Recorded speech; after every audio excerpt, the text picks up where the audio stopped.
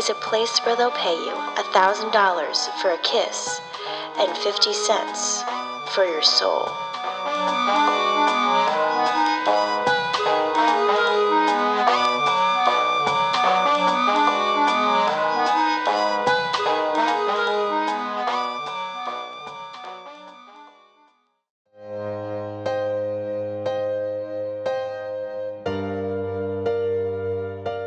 Welcome to Hollyweird, a podcast about celebrity deaths and the strange events in Tinseltown and beyond.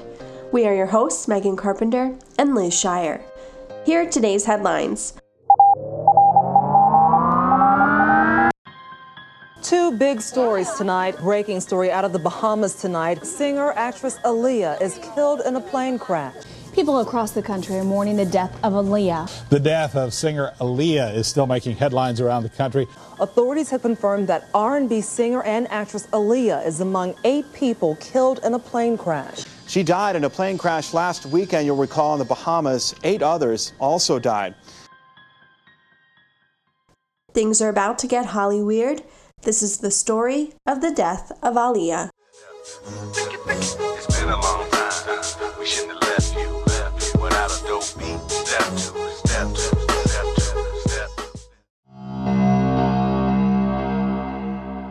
August 25th, 2001, Marsh Harbor, Bahamas. A quick trip to film a music video would end in tragedy for Aaliyah, the R&B pop star who was undeniably on the rise to superstardom. On that day, it would all literally come crashing down shortly after her plane took off at Marsh Harbor Airport. Aaliyah and 8 others were killed that day. The star was only 22 years old. 4 days before her death, Aaliyah appeared on BET's 106 in Park and revealed that she would begin shooting the video for her single, Rock the Boat, the very next day.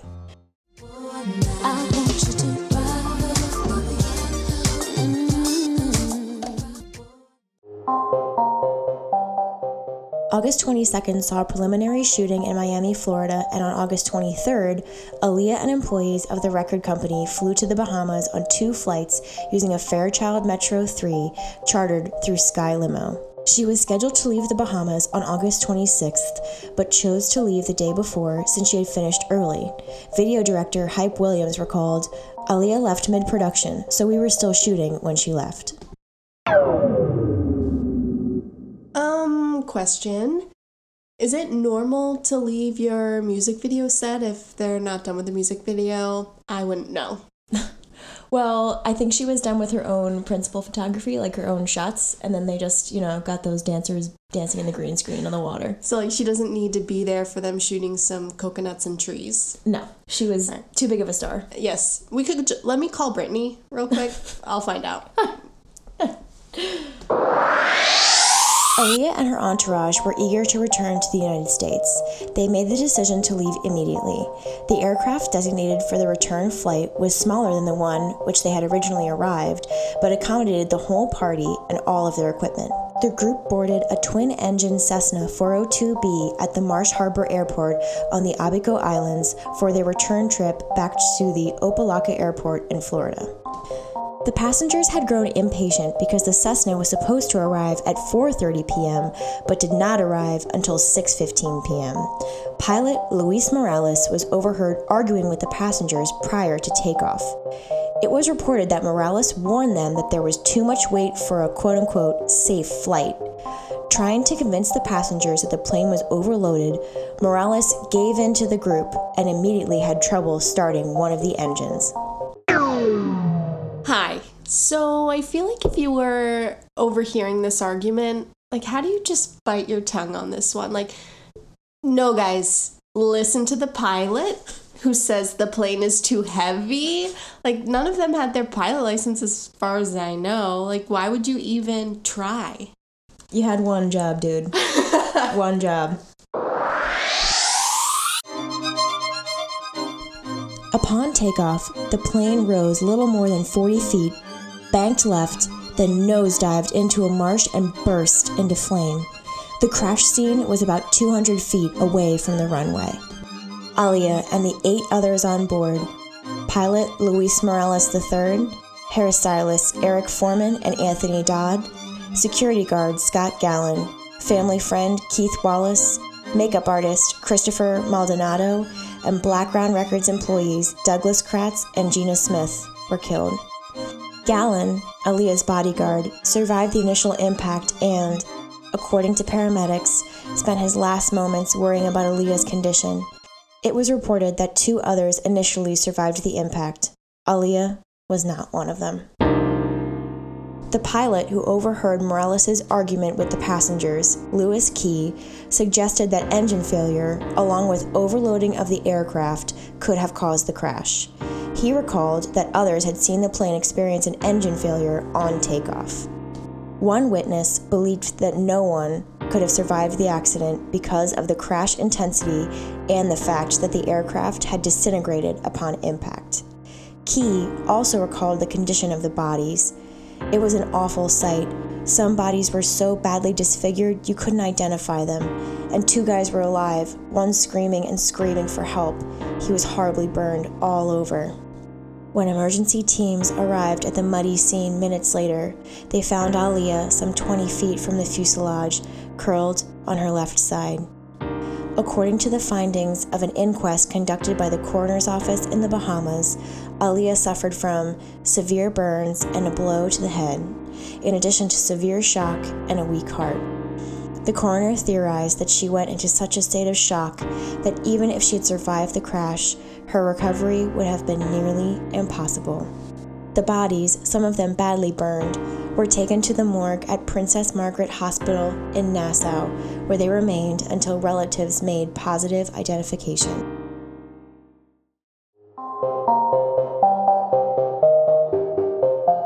The subsequent investigation determined that when the aircraft attempted to depart, it was over its maximum takeoff weight by 700 pounds and had 1 more passenger than it was certified to carry.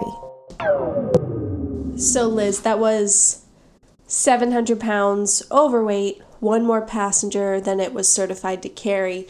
When we were researching this, some news outlets commented that Aaliyah had a 300-pound bodyguard, and they kind of said it. It was a little bit body shamey. Yeah. So I also feel like, who wants a 95-pound bodyguard? Very true. I mean, fat shaming this poor man who was just doing his job, not cool. Also, there are pictures of him out there and he looks like 300 pounds of muscle, for sure. Yes, not fat, muscle.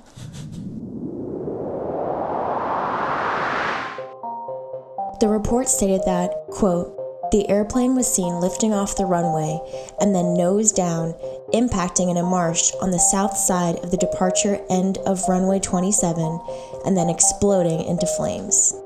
It also indicated that the pilot was not approved to fly the aircraft.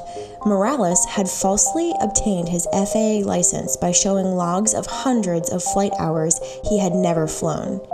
He may have also falsified the number of hours he had flown to get the job with his employer, Black Hawk International Airways. Additionally, Morales' toxicology report revealed traces of cocaine and alcohol in his system. The United States joined the investigation on August 27th as authorities from the Federal Aviation Administration arrived in the Bahamas. On August 31st, the day of Aaliyah's funeral, an independent expert of the Cessna Pilots Association reported that the aircraft was overloaded. His statement came as investigators declined to comment on the weight being a factor in the crash. Black Hawk International Airways came under scrutiny by the FAA. The FAA reported Black Hawk had authorization for limited use of the aircraft, but not to the extent that it could be chartered and flown by Morales. In the 3 years prior to the crash, Black Hawk was cited 4 times for violations. It received a warning for not testing employees for drugs in 1999 and was cited in 2000 for failing to comply with maintenance standards. Meg, do you have any fears of flying? Not particularly. Not really. How about you? Are you afraid to fly? Generally, no. But I did have one scary flight from Rome to Paris once on a tiny plane from a tiny airline called Ryanair. It's the budget airline. And this ride was budget. But my fear was not budget because the landing was bumpy. Extremely bumpy. That was the only time I ever felt afraid. I mean, I've never had a flight where the staff of the flight, the employees of the airline look afraid. I feel like that's your telltale. Definitely. Huh. These people didn't look afraid, but I was afraid. Very afraid. After the crash, revelations came to light concerning pilot Luis Morales' private life, as well as his activities during the final month before the crash. Following the accident, authorities told his relatives not to discuss the case. However, Morales' sister spoke on behalf of the family, stating confidence that her brother would be cleared of any accusations of wrongdoing. Less than a month before the crash, Morales had been caught with pieces of crack cocaine in his car after being pulled over for driving his car through a stop sign on August 7th, 2001. Crack is whack, crack is cheap.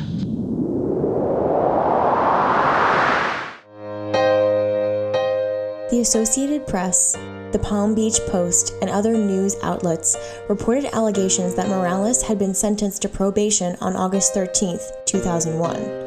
On August 28, 2001, U.S. aviation officials said that Morales had been hired by Black Hawk International Airways just 2 days before the crash and was not authorized by the FAA to fly the aircraft for the operator. On August 28th, Aaliyah's remains were transported from the Bahamas back to the United States. Over 100 people waited outside the funeral home in Nassau as 4 men lifted her coffin into a hearse. It was then taken to the Nassau airport, where a private jet waited to return the body to Newark International Airport in Newark, New Jersey. Aaliyah's family was staying at the Trump International Hotel when her body was returned. Staff reported flowers and condolences had been sent steadily since her death. A worker at the reception desk disclosed that at least 500 bouquets, delivered mostly by grieving fans, had arrived for the family in the 3 days between the crash and the return of her body. Aaliyah's private funeral services were held on August 31st, 2001, in Manhattan.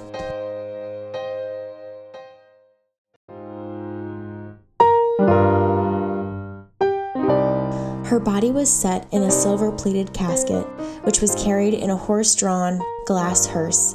An estimated 800 mourners were in attendance at the procession. Among those in attendance were Missy Elliott, Timbaland, Gladys Knight, who is actually Aaliyah's aunt, Lil' Kim, and Sean Combs. After the service, 22 white doves were released to symbolize each year of her life. Aaliyah was initially interred at Ferncliff Cemetery in Hartsdale, New York. The inscription, Baby Girl, appears on Aaliyah's crypt. Her father, Michael, who died 11 years later in 2012 at the age of 61, is interred in the crypt directly above her.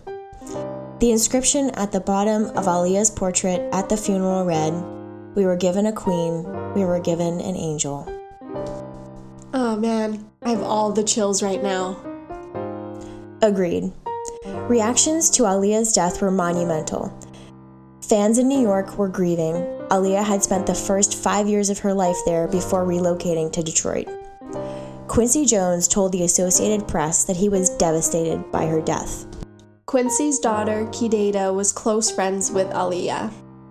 Beyoncé praised her good nature and stated, "She was one of the first celebrities we met. She was so nice. We went out, we hung out with her, and it's really sad, and we're just trying to be strong."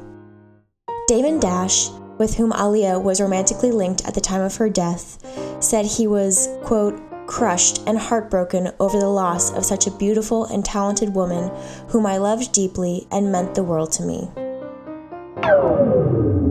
Damon Dash. We'll get to him later.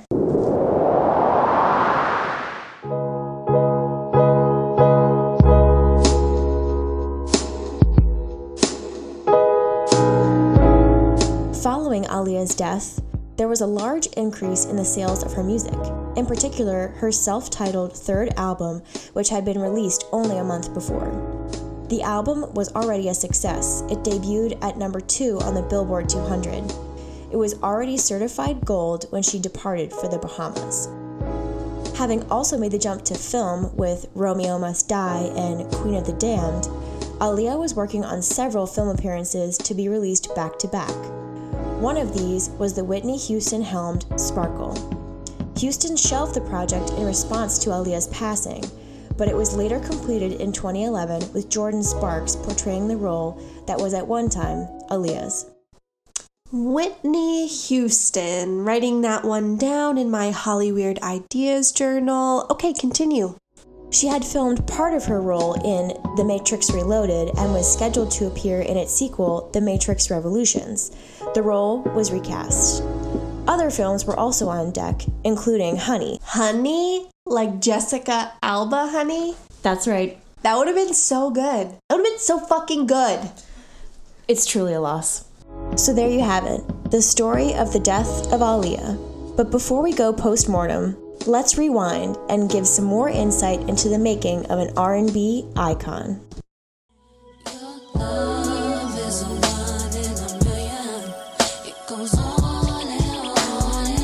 Aaliyah Dana Houghton was born on January 16, 1979 in Brooklyn, New York. She was the younger child of Diane and Michael Houghton. Her name is of Arabic and Jewish origins, meaning the highest, most exalted one, the best. Her parents decided on the name based on the high hopes and expectations they would have if they had a daughter. I'm not crying, you're crying. Her family moved to Detroit when she was a young girl. Aaliyah's mother was a vocalist, and her uncle, Barry Hankerson, was an entertainment lawyer who had been married to Gladys Knight. She went on to appear on Star Search at the age of 10. Aaliyah chose to begin auditioning while her mother made the decision to have her surname dropped. She auditioned for several record labels and at age 11 appeared in concerts alongside Knight. Aaliyah's uncle ended up signing her to a deal with Black Round Records at the age of 12. She was then introduced to R. Kelly. We'll get to that later, too. R. Kelly, who became the lead producer on her first album. That album, Age Ain't Nothing But a Number, was recorded when she was only 14. Released in 1994, the album received commercial and critical success. 2 years later, Aaliyah signed with Atlantic Records, where she worked with Timbaland and Missy Elliott on her second record, One in a Million. That album also went multi-platinum, and Timbaland and Elliott would become frequent Aaliyah collaborators. Her first film role came with 1999's Romeo Must Die opposite Jet Li. Her contribution to the film's soundtrack, a song called Try Again, became one of her biggest hits, selling over 1 million copies, topping the Billboard 100, and earning her MTV Video Music Awards and a Grammy nomination. Remember, this was when those MTV Awards were a big deal, not just an excuse for celebrities to drink gin and tonics while watching the show. Aaliyah released her self-titled album, Aaliyah, in July 2001. A posthumous compilation album, I Care For You, was released in 2002.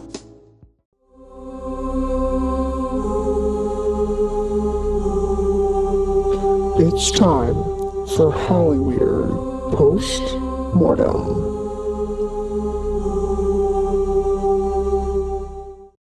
All right, it's time for a Hollyweird Post-Mortem.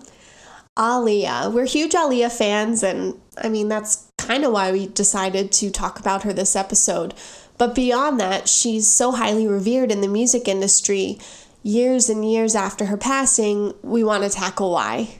Here's our best shot. Say yes or say no, 'cause I really need somebody. Tell me if there's somebody. Boy, won't you pick me up? One of the first thoughts that we had is her image. There was an obvious, deliberate focus on her public image. Yeah, so originally, back in the 90s, she wore those baggy clothes. She wore her hair over one eye, like you said. Her mom suggested this to her to look like Veronica Lake, and that look became her signature. But she reinvented herself in just the few short years that we had her as an artist, because when you think of the early 2000s, she was kind of more, she was sexier and she was glamorous, definitely, as opposed to the baggy clothes that she originally wore back in the mid-90s. Right. But regardless, her fashion and her style was highly revered, even by the likes of Tommy Hilfiger, who asked her to model in some of his ads. These ads, she was dressed in boxer shorts, baggy jeans, a tube top. I think you're envisioning exactly what I'm describing because these are iconic looks to this day. Absolutely. I think another reason why she's highly revered still in the music industry is she only had 3 albums, all of which were awesome. I mean, her discography is spotless in that sense. Absolutely. We ended on a teenage dream and we never had to suffer through a witness. Wow. So that is very accurate. But think of all the songs that she had too. I mean, Are You That Somebody from 96? My personal fave. My personal favorite Aaliyah song is We Need a Resolution from one of her later albums. But do you want to actually tell the story of how you knew that we needed to do an Aaliyah episode? Yeah, we were halfway through our first episode trying to pick the next episode, and I walked into the hair salon, and Are You That Somebody, which is my personal favorite song, came on, and it was a sign. I knew we had to do Aaliyah. I got a very enthusiastic text from you that it was a sign. Well, I had the tinfoil in my hair. I had to text Meg and tell her. So at the time of Aaliyah's death, there was a lot of talk of how she was in the process of crossing over from just an R&B artist to a mainstream triple threat. She had been acting in movies, singing, and she was really on the cusp of being a major star. I personally think that Aaliyah paved the way for Beyonce. Their paths are extremely similar. They started their careers out really young. They both had kind of like overbearing fathers as their managers. Because there was definitely some contention with Aaliyah's relationship with R. Kelly, that her dad got involved. And, you know, both Aaliyah's early work and Destiny's Child early work had that same kind of soft voice R&B sound. It wasn't very, like, now Beyonce is really known for her, like, very bold, really talented vocals, but back then it was very like laid back, kind of like Escape, that kind of like, you know, late 90s early 2000s feel, and if you like listen back, I think their vocal styles really match. So interesting talk, Liz. So if you think her movies and her crossover career, I mean, in terms of the path that you're suggesting Beyonce followed, so Romeo Must Die, she is the female half of the relationship, she's the Juliet to the Romeo. So Beyonce's first film role was that Austin Powers movie where she was the Bond girl, I guess, to Austin Powers and the other half. And then, so if you think what Beyonce did in Dreamgirls, I mean, that's what Aaliyah could have done in Sparkle. I mean, right. It's all there. Very parallel, for sure. And I think that Beyonce, she always speaks very highly of Aaliyah, and I think she recognizes that they were coming up at the same time, and one star faded out before the other. That's sad. I know. That's so sad. So there are a lot of celebrities, not just in music, but also in pop culture, that reference Aaliyah, that are honestly obsessed with her. Drake has a tattoo of Aaliyah on his back. It's her face tattooed on his back. I was just listening. But they don't know each other. No. They never met. No, I mean, I guess he was a kid. Is he like our age? How old is Drake? Drake is 31. Drake is older than us, listeners. We're young. We're younger than 31. My theory is that Drake is 31 currently at the time of this recording. He was 15 when Aaliyah died. So I think that his respect for her as his admiration for her as a musician goes back to when her music was popular. Drake was like a young teenager, kind of developing his musical self, his like personality, and I think that probably got really ingrained in who he is as a musician. Yeah, so she was popular, and her tragedy occurred at a time when he was super impressionable? Definitely. Okay. Yeah, so do you remember a few years back when he announced that he was putting together a posthumous album of Aaliyah recordings? Right. That never came together. Right. I think her family put the kibosh on it. Oh, really? Yeah, it was something with, like, legal. Yeah. There's also, if we wanted to think about an analogy to ourselves, Meg, what kind of music did you listen to when you were, like, 15? I would like to think of myself as an alt rocker, black eyelinered punk girl. Right. But that was probably sprinkled with Backstreet Boys. Right. So if you were ever to release an album, it'd be a mix of both. Yeah. Yeah, you're right. There would be shout outs to Green Day and Nick Carter. What a lovely combination. Other celebrities, The Weeknd has sampled her. So The Weeknd is a very current artist. So when you think she has staying power that a decade plus, I mean, we're talking at least 15 years later, you have artists sampling her.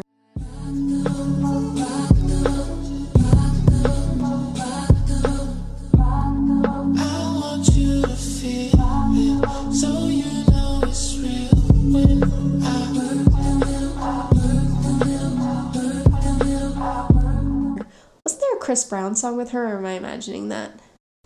I don't listen to Chris Brown. Team Rihanna? Team Bad Gal Riri? Okay, Team Riri all the way. It's a lot of people sample her and cite her as a source of inspiration. Even JoJo, who had an album out recently, she did a live show where she pointed out that she started on Black Brown Records at the same age that Aaliyah did, and she's covered Are You That Somebody and 1 in a Million. I've been holding back this secret from you. I probably shouldn't let you, but if I let this go, boy, I gotta watch my back. I'm like the city body. Is it my go? Is it your go? And cited Aaliyah as like a source of inspiration and confidence, which a lot of young women talk about, whether they're artists or just normal fans, that she had a message of self-respect and independence that a lot of women cite as very important in growing up. Yeah, she did seem, Aaliyah, she seemed mature for her years. Right. I mean, AJ, nothing but a number, baby. Am I right? So a big part of who we understand Aaliyah to be today, posthumously, is this mysterious persona. She had her hair over one eye. She never really talked about her relationships or her personal life. What contributed to this, I think, is the last film role that she had in Queen of the Damned. She had finished principal photography, but she had never gotten able to talk about the movie. And her brother had to perform ADR afterward because she wasn't completely done. So can you just say what ADR stands for? Oh, ADR stands for Automated Dialogue Replacement. And we're going to act like we didn't just pause the recording so Liz could look that up. Her brother had to dub his voice in place of hers. Go. Yes. So because it's this like kind of spooky, kind of goofy vampire movie that she never got to talk about, I think it contributes to the rest of her mysterious persona. It was her last role. It was kind of weird. Yeah, I never thought about that. So the last taste of Aaliyah we got, she was a crazy, creepy vampire. A sexy, crazy, creepy vampire. Yes, very sexy. She spends a lot of the movie like thrusting her hips around and like showing her vampire teeth and speaking in kind of a strange accent. It's not a great movie, which is a shame.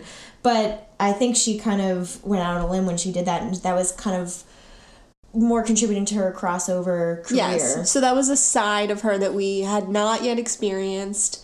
And it was kind of a mysterious one, so... Yeah, and I think it still rings true for people.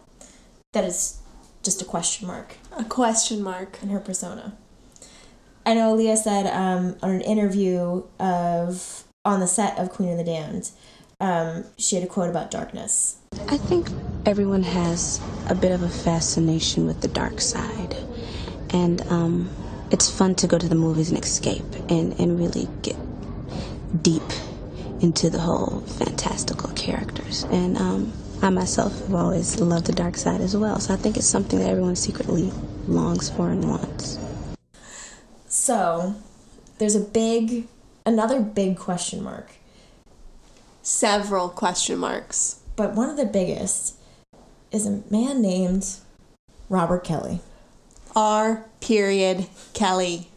So R. Kelly and Aaliyah were actually married on July 31st, 1994, when he was 27 and she was 15. Ew. It was right. The marriage was quickly annulled, and Aaliyah never publicly admitted to the press that she had ever been in a relationship or been married to Kelly. Documentation surfaced that in 1997, Aaliyah moved to have all records of her marriage to Kelly expunged because she was not old enough to give consent at the time of her happy union to her then producer. So, did she realize that was manipulation and disgusting? Or, like, how did she snap out of that? I think that's what it sounded like. Well, I think her dad, when she was married and they got annulled, her parents found out about it, and that's when the annulment occurred. And then after that, Aaliyah never worked with R. Kelly again and ceased all contact with him. When she was still alive, Aaliyah was asked about her relationship with Kelly, and she told people not to believe all the mess, and she and Kelly were close, and people took it the wrong way. Took a marriage certificate the wrong way? I guess so. So R. Kelly, for his part, has been extremely vague about what happened between him and Aaliyah. He's never confirmed or denied their relationship. However, in comparison to the legal issues that have plagued him since her death, which has been his sex tape with an underage girl, and more recently, accusations that he's the leader of a sex cult. Have you heard about this? Yes, I saw the interview of the girl on Wendy Williams. Oh, I missed that. Look that up. Ooh. Oh, it wasn't Wendy Williams. It was maybe The Talk. Fuck. The Talk? I don't know. I love The Talk. It's this crazy story. No, what was that? What's that show where Adrienne Bailon is a co-host? Oh, real? No. Real Talk. Real Talk. Real Talk. It was featured on Real Talk that the families of these women are claiming that R. Kelly is the leader of a sex cult, and he's forcing these women to live with him against their will. So it's little wonder that this like short-lived, creepy relationship has been forgotten, considering all the stuff that R. Kelly's done since. I mean, I don't know that it's been forgotten. It's just people have enough respect for Aaliyah to leave his name out of it. Yeah, definitely. Trapped in a Closet, parts 1 through 33. He looks at the closet. I pull out my Beretta. So beyond Robert Kelly, Aaliyah had another romantic endeavor with Damon Dash. So Damon was Jay-Z's counterpart in Rockefeller Records. Mm-hmm. So word on the street is that Damon, and Jay-Z actually competed over the affection of Aaliyah. Ooh. Juicy, do tell. So she picked Damon. Okay, so some believe that led to the dissolution of Rockefeller Records as a company.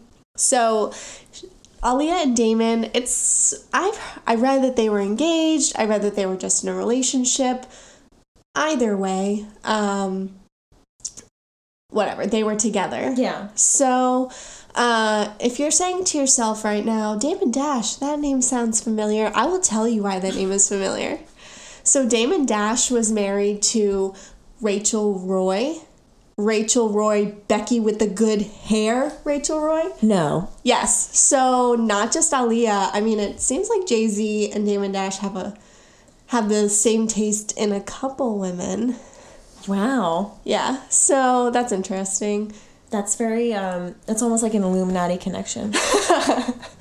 All right. So Jay-Z is still, I think, fascinated with Aaliyah. He references her in his song Glory.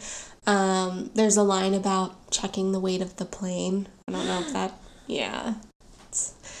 I mean, that's a little distasteful, but I wasn't close with Aaliyah, so I don't know. Maybe he feels like he would have had permission. Ooh.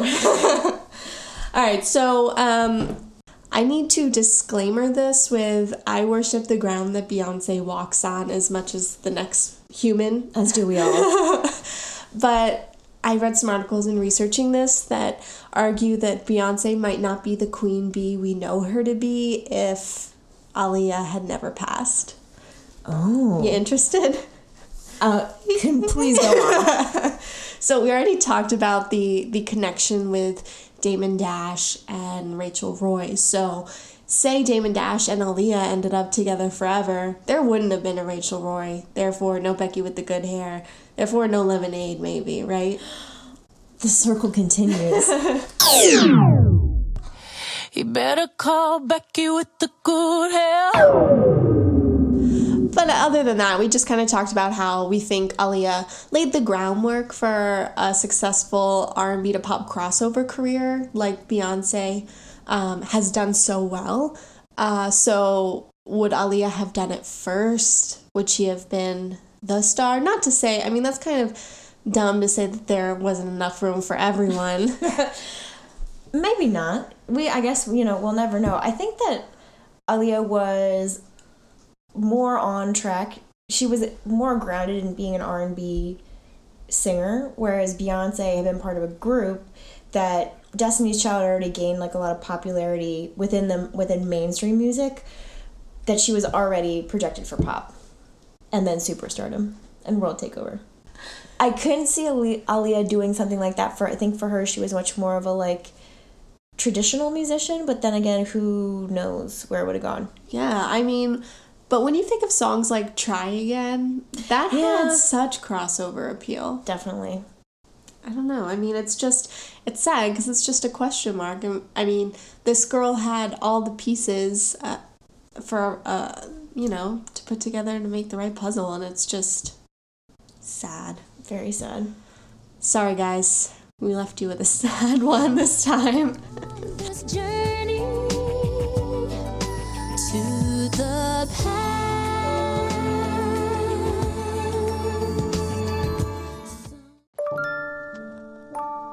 Want to let us know what you think about Aaliyah, this podcast, or let us know which celebrity death you can't get over? Email your feedback to hollyweirdpodcast@gmail.com.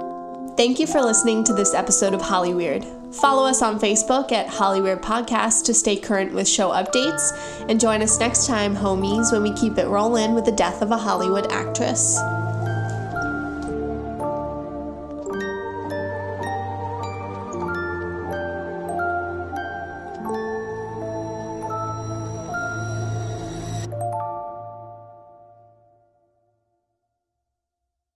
What R. Kelly does, he loves to talk about all the nasty things that he does. Trapped in the closet. I put him over it. I have a clip of that. Hold on.